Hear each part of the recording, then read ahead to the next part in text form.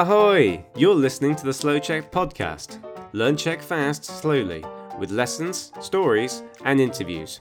With today's host, Eliška.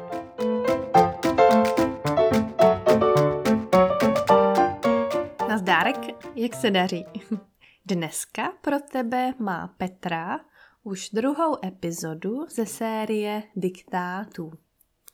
Diktát to je text, který Petra diktuje pomalu a ty posloucháš a píšeš a trénuješ tak svoji psanou češtinu. Jestli ti podcasty Slow Czech pomáhají vylepšit tvou češtinu, napiš nám review na Google Maps nebo napiš nám review na Google Maps. To budeme fakt rádi. A nebo se staň naším patronem na www.patreon.com/slowczech. A jestli tě zajímá teorie k tomuto diktátu, podívej se do transkriptu této epizody na webu Slow Czech. No tak, a teď tady je tedy Petra a její gramatický diktát. Ahoj.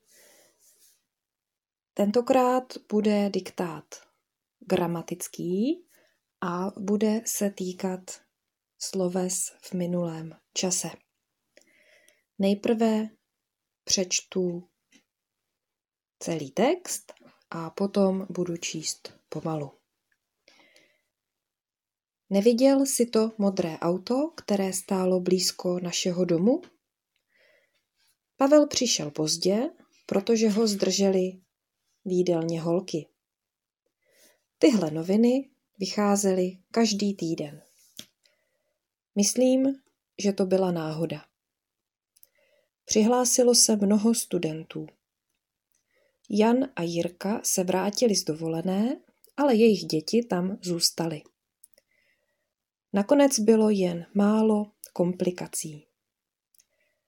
Na představení přišlo 78 diváků. Holky, proč jste nepočkali na Petra? Bolela mne hlava. Novináři nevěděli, kam se ve firmě ztratilo 5 miliard. Trička stála 500 korun. Stály tam 4 autobusy plné turistů. Tento týden do našeho obchodu přišla nová krásná saka. Všichni studenti byli trpěliví a pilně studovali jeden z nejtěžších jazyků. Eva dávala svým dětem dobré rady.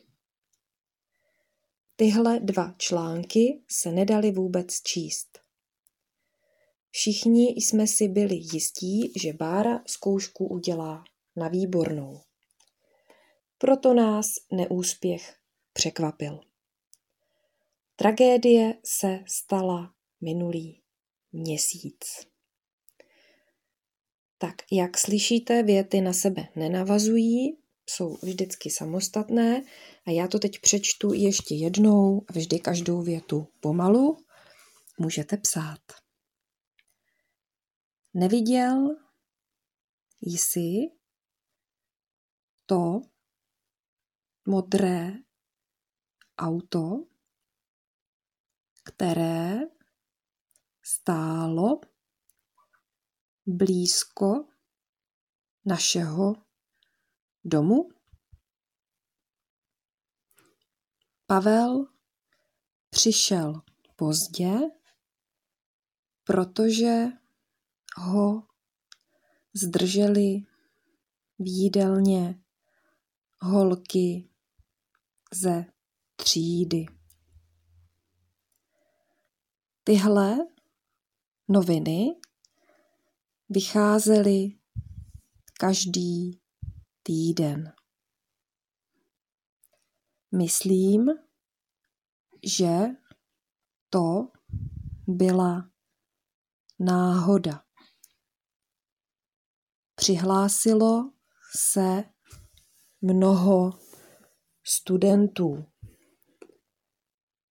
Jan a Jitka se vrátili z dovolené, ale jejich děti tam zůstaly. Nakonec bylo jen málo komplikací. Na představení přišlo 78 diváků. Holky, proč jste nepočkali na Petra? Bolela mě hlava. Novináři nevěděli, kam se ve firmě ztratilo 5 miliard. Trička stála 500 korun. Stály tam 4 autobusy plné turistů. Tento týden do našeho obchodu přišla nová krásná saka. Všichni studenti byli trpěliví a pilně studovali jeden z nejtěžších jazyků. Eva dávala svým dětem dobré rady. Tyhle 2 články se nedaly vůbec číst. Všichni jsme si byli jistí, že Bára zkoušku udělá na výbornou. Proto nás neúspěch překvapil. Tragédie se stala minulý měsíc. Tak, to je konec diktátu.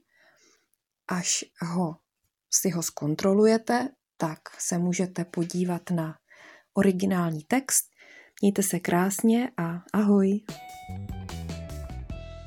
Tak co, máš rád nebo ráda diktáty? Napiš nám na www.slouček.com pod tuto epizodu číslo 229. Petra bude ráda vědět, jestli jsou pro tebe diktáty zajímavým tématem do podcastu.